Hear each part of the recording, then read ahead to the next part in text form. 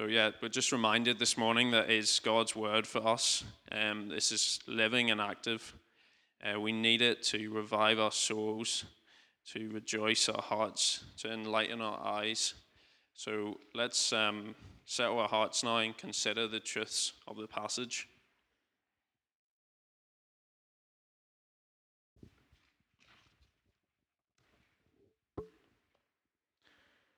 Now Jesus was praying in a certain place, and when he finished, one of his disciples said to him, "Lord, teach us to pray, as John taught his disciples." And he said to them, "When you pray, say, 'Father, hallowed be your name, your kingdom come.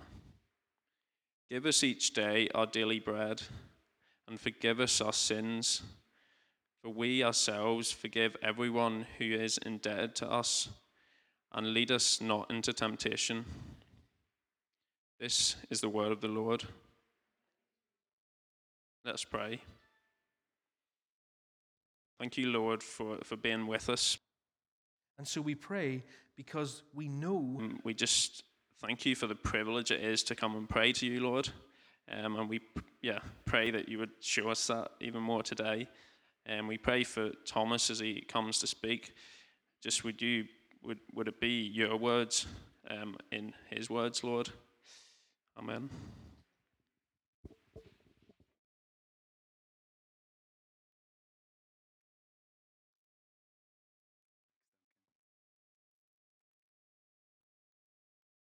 One, two. Is this on? Yeah, cool. Good morning, everyone. I hope you're well. My name's Thomas. I serve on the eldership. My rock. Don't be deaf. When I come here, there's more new faces, and that's really encouraging to see. Also, some faces maybe I haven't seen in ages, so it's really lovely to see you too. Would it be really diva-ish of me to ask for a glass of water? I was actually looking at James, but thank you so much for getting that. Brilliant, that's great. Thanks. Okay, so over in East for the last year, we've had this focus. There's been a year of focusing on prayer. I guess we're halfway through, relearning about the role of prayer in our lives as disciples of Jesus. And I know that at your members meeting, your first ever members This morning, just so you know, old school. Prayer is one of the the focuses for here for the next year, and that's cool. And you have your prayer meetings here every other Sunday, and that's great. And there is my water. Thank you so much. We're talking about prayer this morning. We're thinking about the Lord's Prayer in particular. Prayer becomes our means to establish and maintain our dependence on Jesus. This is what we're thinking about this morning. The words of Jesus, whenever he himself said, "Apart from me, you can do nothing. Apart from me, you can do nothing." Prayer is what leads us in. Prayer.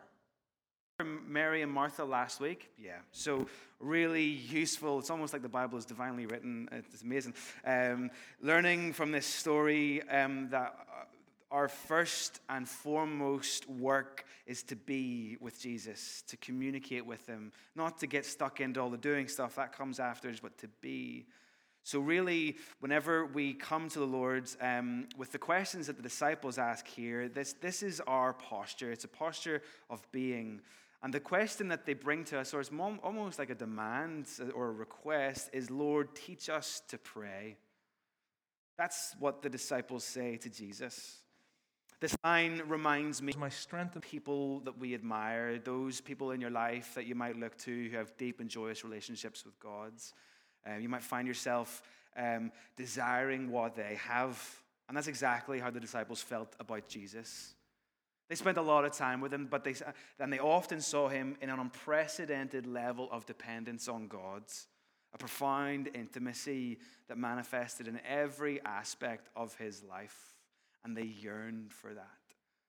So they say to the Lord Jesus, "Lord, teach us to pray."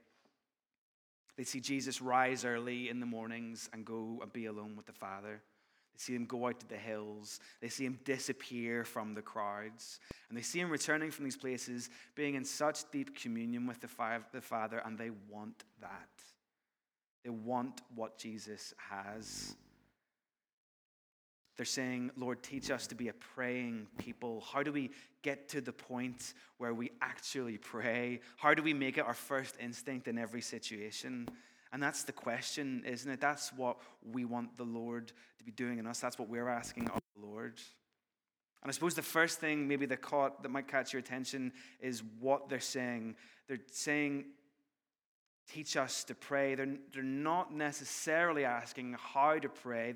They just want the whole thing, right? They want the whole thing. Songs to God. It's incredible. Think of Paul and Silas. People of prayer. They weren't asking about techniques or methods or the best times, but about cultivating a desire to pray as a response to every possible situation. And so we're not going to spend a whole lot of time discussing methods and techniques of prayer, but those things are important to talk about. That's not going to be the focus here. We're making our request as simple as possible. Lord, would you give us the desire? Would you bring us to the point where we just pray? Make us a praying people. Lord, teach us to pray. We want prayer to become foundational in our lives. Justice reigns, that he will reign forever. Experience. That's what Martin Luther said. He said, to be a Christian without prayer is no more possible than to be alive without breathing. To be a Christian without prayer is no more possible than to be alive without breathing. We want to make prayer foundational to our lives as the people of God. Because when we read the Bible, when we read Old Testament, New Testament, that's exactly what we see. Prayer isn't an optional extra. It's foundational. It's essential.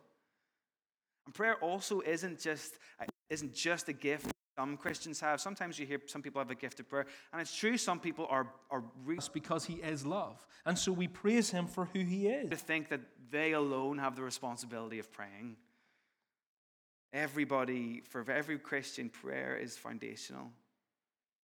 Saying some people have the gift of prayer is maybe saying like some people have the gift of breathing. But breathing is just as foundational to being a living human as praying is just as foundational as being a genuine child of God. And we see Jesus being the ultimate example of this, don't we? Prayer is so foundational to his life, always praying. The most dependent person who ever lived. Completely dependent on his Father in everything he did. In fact, Jesus spoke of his dependence in John 5:19 when he said, truly I say to you, the Son can do nothing of his own accord, but only what he sees the Father doing. Jesus is the only one who lived in such a way. Jesus is the only person who lived on earth who could have done anything, right? Like he had God incarnate, but he chooses to live in a way that submits to the Father and only does what he sees the Father doing. And so far in this series in Luke, we've seen Jesus do incredible things, haven't we? He's casted out demons, he's calmed storms, he's healed people, raised people from the dead, but he doesn't find his identity in the powerful things that he does. He finds his identity in who the Father is. He's always praying, always communicating with his Father. And I think it's interesting to note that Jesus isn't only praying when he's in trouble, although he does. He's not only praying when life is hard, although he does that too. And he's not only praying when he's in need, because he does, but he definitely does that too. He's just always praying, always in communion with the Father. To be a Christian without prayer is no more possible than to be alive without breathing. And his disciples see this in him. And there are, we could probably spend months talking about prayer and all the different facets of it, the different ways and techniques. You could talk about so much, but this is why it's so beautiful that the Lord himself gave us this prayer, and that's what we're going to spend. And even in this, there's so much that could be covered. Ethan mentioned that they're covering the Lord's Prayer in camp, and you could really spend weeks on each little phrase, but you'll have to make do with 25, 30 minutes with me. So, let's without further ado, let's jump in. Let's ask the Lord for some help as we do that. Lord, we believe in you. We believe in who you are, in what you have done. We're so grateful for your words that guides us. Lord, we want to take it seriously, and particularly this prayer, Lord Jesus, that you gave us So we ask your Spirit to be with us as we look at it and try to figure out how this applies to our lives. May you be glorified in our time together, Lord. Amen. The king stood in a much more. Do you want me to use a mic? Yeah, I'll hold it. Oh, okay.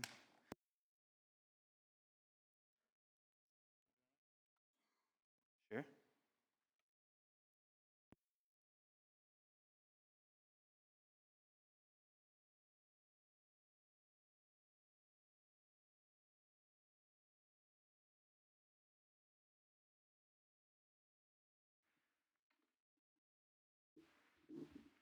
Can I hold this? Can I just hold this? I feel like I'm being, I don't know, like I'm giving like a university lecture if I'm not. All right. More movement now. I'll keep it right. The people of God have. Okay, let's turn to verse 1. Enough attention on me. Let's look at Jesus. Okay, verse 1. Now, Jesus was praying again in a certain place, and when he finished, one of his disciples said to him, Lord, teach us to pray as John taught his disciples. So a bit of context here. It was common for a rabbi to give his followers a prayer that would act as a piece of liturgy that his disciples would pray together. So it's not just a private prayer, although it can be. It's primarily a communal prayer. Just notice all the plurals through this prayer. Our Father, give us each day, forgive us our sins as we lead us not into temptation. Save your people. It's a communal prayer. And so what happens when they ask Jesus to teach them to pray? Well, he obliges. And I think this is interesting because how often does Jesus get asked questions and he doesn't answer it directly? He answers it with more questions or he talks about something else. But there's times in our life whenever we ask Jesus for something and sometimes we get a no or a not yet. But this is one of those prayers that he will always answer with a resounding yes. Lord, teach us to pray. Okay, I absolutely will. He answers this request immediately because this is why he has come to earth. Jesus came to make a way for us to be in right relationship with God. And that is accomplished completely and fully with his sacrifice on the cross. But to bring us into relationship with God, a life of total dependence on God and submission to his desires is the sole reason Jesus came to earth. So obviously he responds to their request to teach them to pray. And he responds immediately. And for us, in our request, Lord, teach us to pray, we must pay close attention here because his answer to his disciples is his answer to us as well.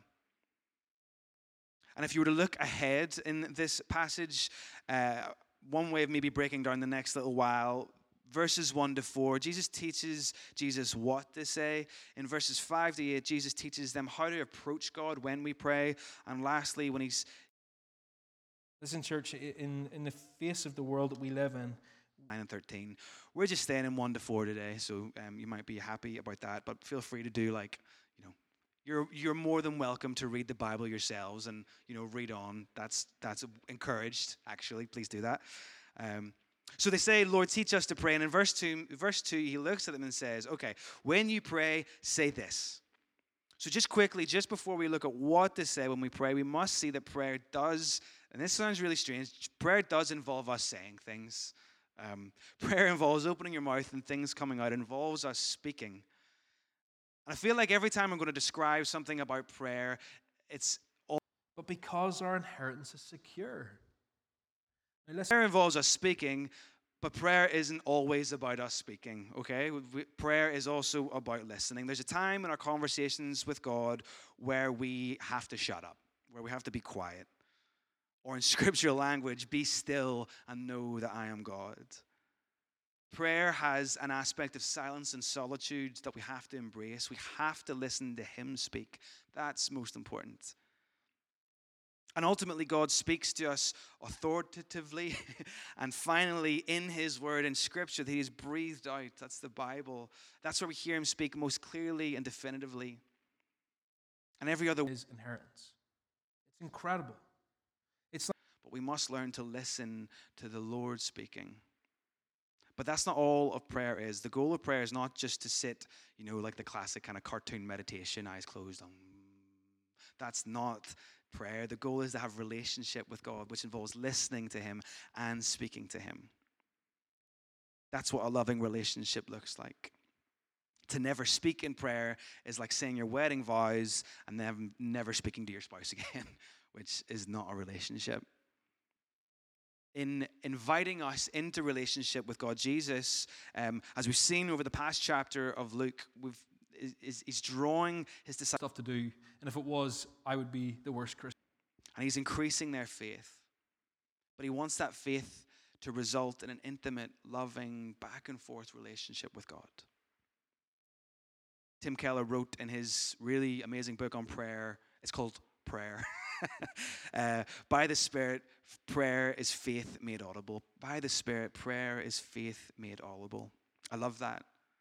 By the Spirit, or like this is God's work in us. Prayer is faith made audible. Prayer involves opening your mouth and speaking to God. And so when Jesus says, when you pray, say, and look at what he tells us to say. He says, our Father. Pray. When the first thing he invites us to, the first thing he invites us to say when praying to God in heaven is Father. And as I just said, Jesus has come to earth to invite us into a loving relationship with God. And so he says, when you pray, say Father, because through me, through what I'm going to Jerusalem to accomplish on the cross, you're invited into that kind of relationship. See, the disciples, remember, they spent so much time with him. They would have heard Jesus praying many times, and they would have heard Jesus praying to God the Father, right? They knew the kind of relationship. They were beginning to see what kind of relationship Jesus and the Father had. Like this was new to them. But right here, Jesus is saying, he's your Father too. This isn't just restricted to me and God. Abraham Lincoln is, everybody knows, maybe one of the most famous American presidents. And you probably know he led the country through the American Civil War, which was brutal, okay? Estimated 650,000 to 7 Grants us an inheritance, but he is the one who keeps it for us. in American history. And there's a story about a particular soldier who was desperate to receive compassionate leave from his post to visit a dying parent, but he wasn't getting an answer to his request. And he was in the Washington, D.C. area, and so he decided to go straight to the top and go to the White House to see the president, which obviously turned out to be impossible. So he went away to a nearby park, and he wept. And the story goes that a small boy came up and asked him why he was so miserable. And the man told him his story, and the kid said, come with me. And he led him to the gates of the White House, in through the front door, through the corridors, and straight into the president's office. And Abraham Lincoln looked up from his desk and said, what can I do for you, Todd? And Todd replied, Father, there's a man here who would like to speak to you. I don't know if that story is true or not, but that's exactly what's going on here in Luke 11. The Son, by nature, shares with us sons and daughters by adoption. We are sons and daughters by adoption. The access that he has to his Father, that's what we have. And Jesus says, Father, there's someone who would like to speak to you. There's plenty of biblical justification for this. Romans 5 says, therefore, since we have been justified by faith, that's anyone here who's a Christian, we have peace with God through our Lord Jesus Christ. Through him, we also have obtained access by faith into this grace in which we stand. Hebrews 4 speaks of Jesus being our great high priest. Therefore, we can confidently draw near to the throne of grace that we may receive mercy and find grace and help in times of need. Romans 8 says we've been given the spirit of adoption as sons and daughters by whom we cry, Abba. That language of Abba, Father, is the most intimate language, typically associated with how children chase after their parents. Isn't this incredible? Because of Jesus, God is not a force to be plugged into. He's not an idea to contemplate. He's not an experience I feel. He's a person to whom I relate to as Father. Jesus gives us access to the Father as his children. We could spend a lot of time there, but I feel like just got to keep on motoring on through this, so That's massive. you. If that's new to you, spend some time thinking and praying about that, because it's amazing. And then the next word after this, he says, Father, hallowed, or holy, maybe as you're more familiar with. Holy, hallowed be your name.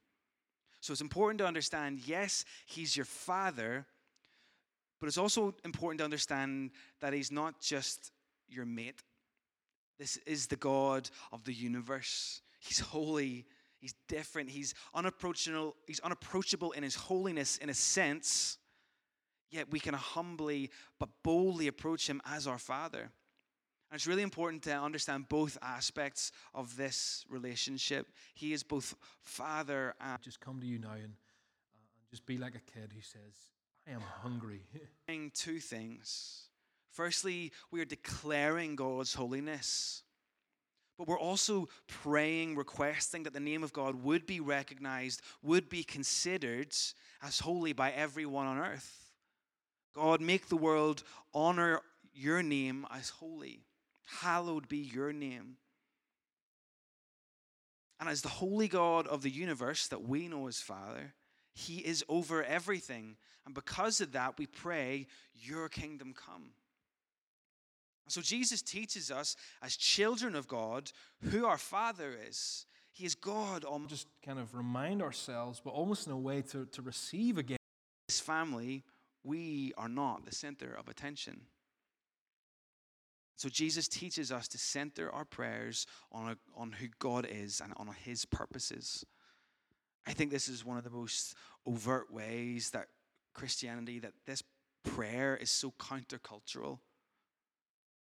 I mean, like our culture is so preoccupied with the self. You do you, be your own thing. You can do whatever.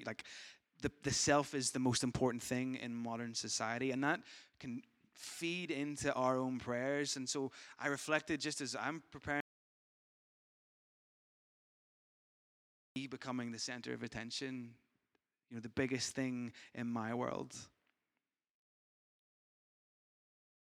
But in Matthew's version of the Lord's Prayer, it expands to, your kingdom come, your will be done on earth as it is in heaven. It's all about focusing our priorities on Jesus, making who he is and his purposes the center of our prayers and of our lives. So as we approach our Father and we rightfully ask him for things, because that's what prayer is, we pray for what we need to come in alignment with his purposes and desires. His will be done. We go to the total other end of the spectrum and suppress all of our desires and wants. Oh, it doesn't matter what I'm feeling really. What I want, is that what Jesus is saying? That's not what this prayer is saying. Is that what I want my kids to feel? Of course not. I care about what they feel and what they want. I want them to tell me and to be completely honest because I love them and I'm their dad. So how much more do you think our perfect Heavenly Father wants this? He invites us to be honest. He just asks us to trust him. And Jesus is our perfect example of how this plays out in real life. The night of his crucifixion, Jesus is in the Garden of Gethsemane, and he's praying. And he prays, of course he's praying, because that's what Jesus does, right? And he prays, Father, if you are willing, remove this cup from me. Nevertheless, not my will, but yours be done. Not my will, but yours be done. Jesus shows us that we can be completely honest with the Father. He boldly asks him, Father, would you take this cup from me? But in the same prayer, he also shows us to submit to the Father's will, not mine, but yours be done.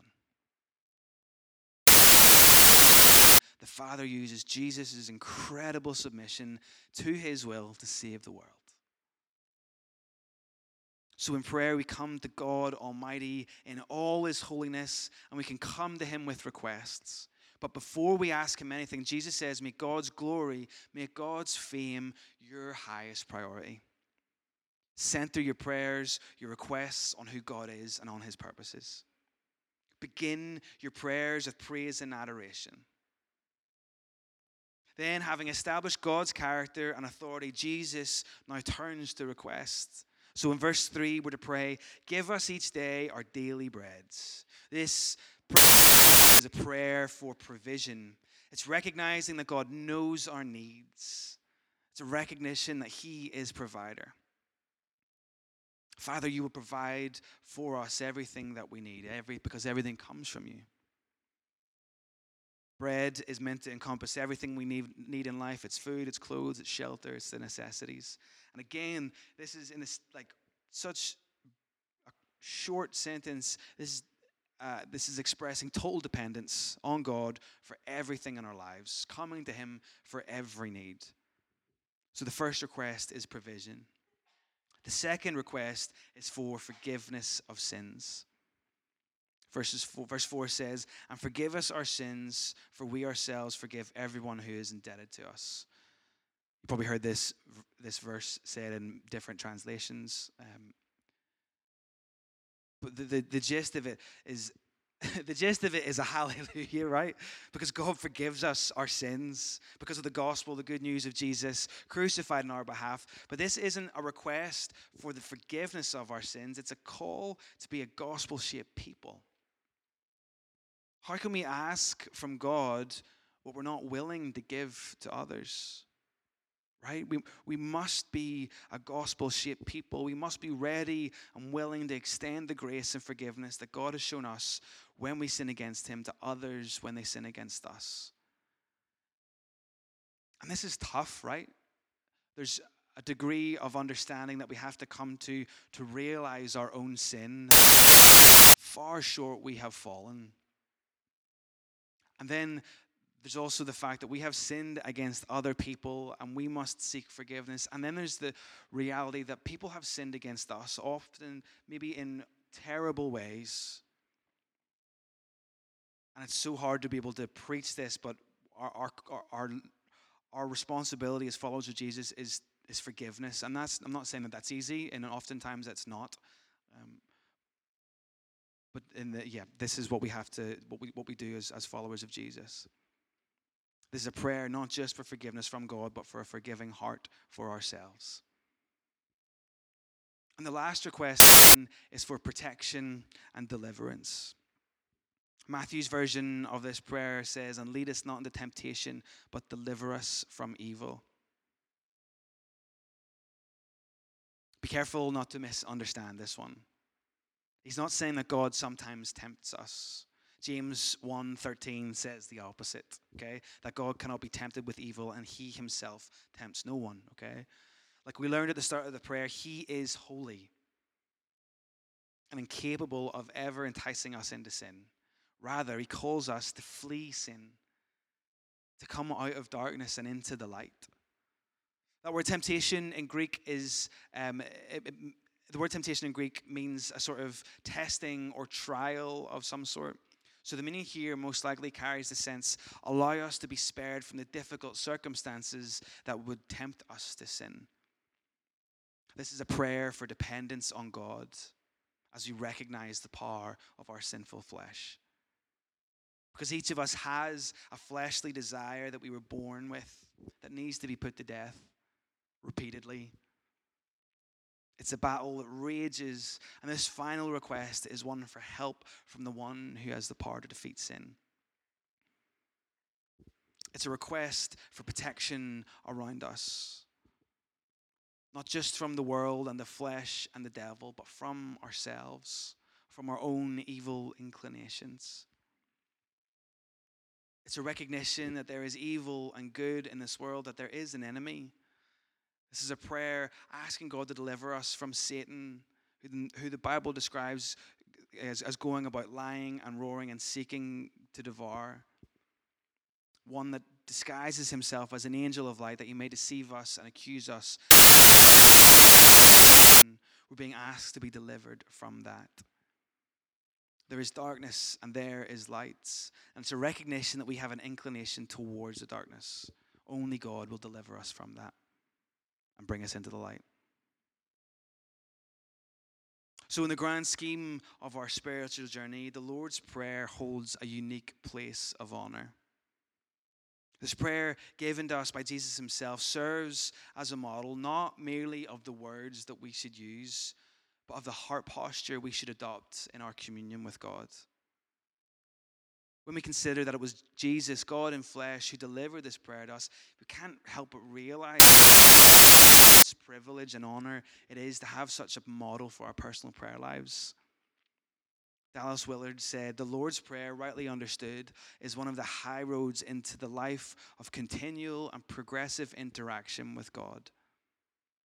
The Lord's Prayer isn't just a script to follow, but it's a pathway into deeper and more meaningful interactions with our Heavenly Father.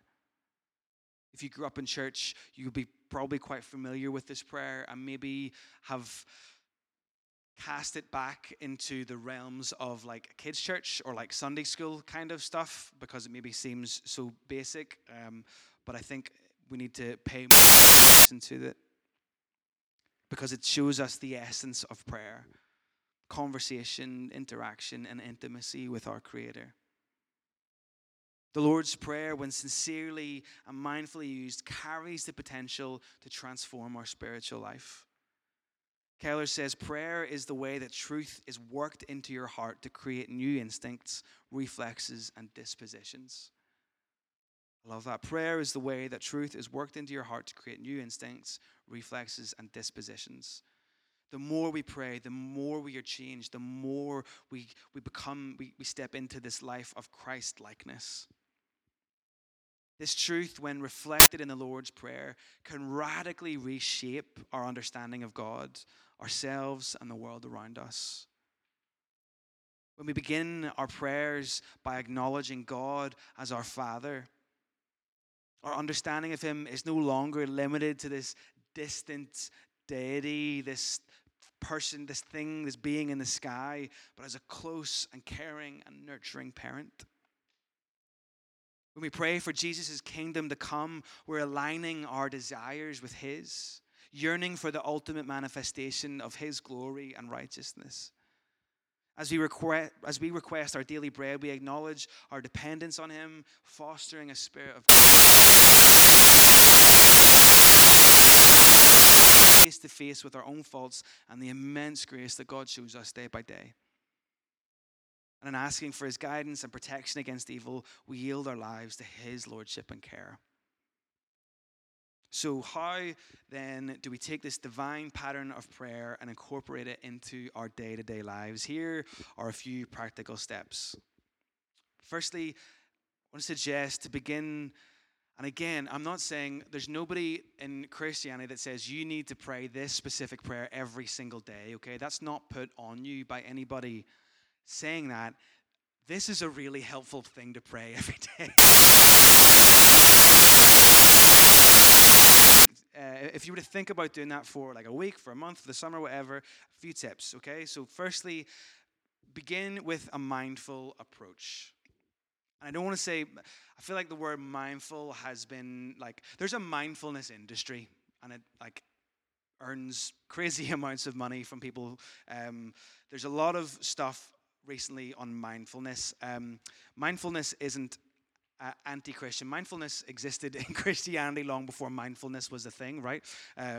So it's centering our attention on Jesus is at its simpleness. So we don't do this as an empty ritual, okay? We don't come to the Lord's Prayer as this is a template that I'm just going to get through and watch my life be changed. It's not that. It's engaging in it in an earnest way. So as we approach the Lord's Prayer, remind yourself that these are the words of Jesus. Like, I genuinely find liturgies that we say on Sunday mornings and other prayers that saints of years gone by have written, those are super helpful in putting language to some of the things that maybe we understand what's going on. That's really helpful. It's amazing that we have a prayer like that from Jesus himself, and it's just spending time reflecting on that is super helpful. This is a pattern of prayer that he himself gave us. And maybe let this instill a sense of reverence and expectancy in your heart as you pray. Secondly, reflect and personalize. Maybe try, if you get a time tomorrow or sometime in the next week, after each phrase of the Lord's Prayer, pause to reflect on its meaning and how it applies to your life. And then personalize it. For instance, when you pray, give us today our daily bread, you know your needs. And so does Jesus. So bring them to him. We did that even as we prayed this morning together. Duncan gave us space to think about our own sin and confess that to God. Do that. Use the Lord's Prayer to draw us into a closer relationship with him. Consider the specific needs we have, our sins, whatever, and lay them before God. Thirdly, use it as a guide. Remember, the Lord's Prayer is a guide. It's not a rigid format. Use it as a starting point and let the Spirit lead you into deeper, more personal prayers. Next, commit to consistency. Like any spiritual practice, consistency is key. And this is where sometimes I think empty-mindedness or absent-mindedness can kick in, where we start to just go through the motions, not paying attention to what it is. So, challenge you to think about it with a full mind and practice it consistently. Commit incorporating the Lord's Prayer into a regular routine. In the morning, in the midday, in the evening, set a reminder, whatever. Try a bunch of different stuff. Try these things. If they don't work, that's fine. But try something and be consistent with it for a while. Sometimes it takes a long time for and I'll tell you why. This is the third time I've preached in Village South on prayer. This is the second time I've preached in Village South on the Lord's Prayer. I feel like the Lord's trying to remind me something that is not sinking in. So it takes time for these things to sink in. So give it time. A last suggestion, include it in family prayers. Remember that this is a communal prayer. So if you live with others, if you live with other Christians, if with your family, with your parents, with your kids, with your spouse, whatever, I want to suggest introducing this at dinner time. This can be a great way to teach younger members of the family about prayer. It's a really simple way to start to instill. So incorporating the Lord's Prayer into our lives, it's not about vain repetition. It's not about grounding ourselves into the foundational truths of our faith. It's about cultivating a heart that mirrors Jesus' heart. It's about a heart that yearns for God's kingdom, that relies on God's on God's provision, that rests in God's forgiveness and is guided by God's hands. It's about utter dependency. And just to emphasize sometimes how long these things take, and speaking from personal experience, how long these things take, before we close, I want to consider the words of Frederick Denison Maurice, who said the Lord's Prayer may be committed to slowly learned by heart. Slowly learned by heart. Friends, it takes time to learn how to follow Jesus well. It doesn't come easy. And while the prayer is pretty simple in just a couple of verses, applying it to your life takes a long time. Don't expect to be able to, pray perfectly, if you're a Christian, if you've only been a Christian for a few years. It takes time. Prayer isn't a one-time act. It's a lifelong process. It's about understanding and internalizing the principles and heart postures embedded in this prayer.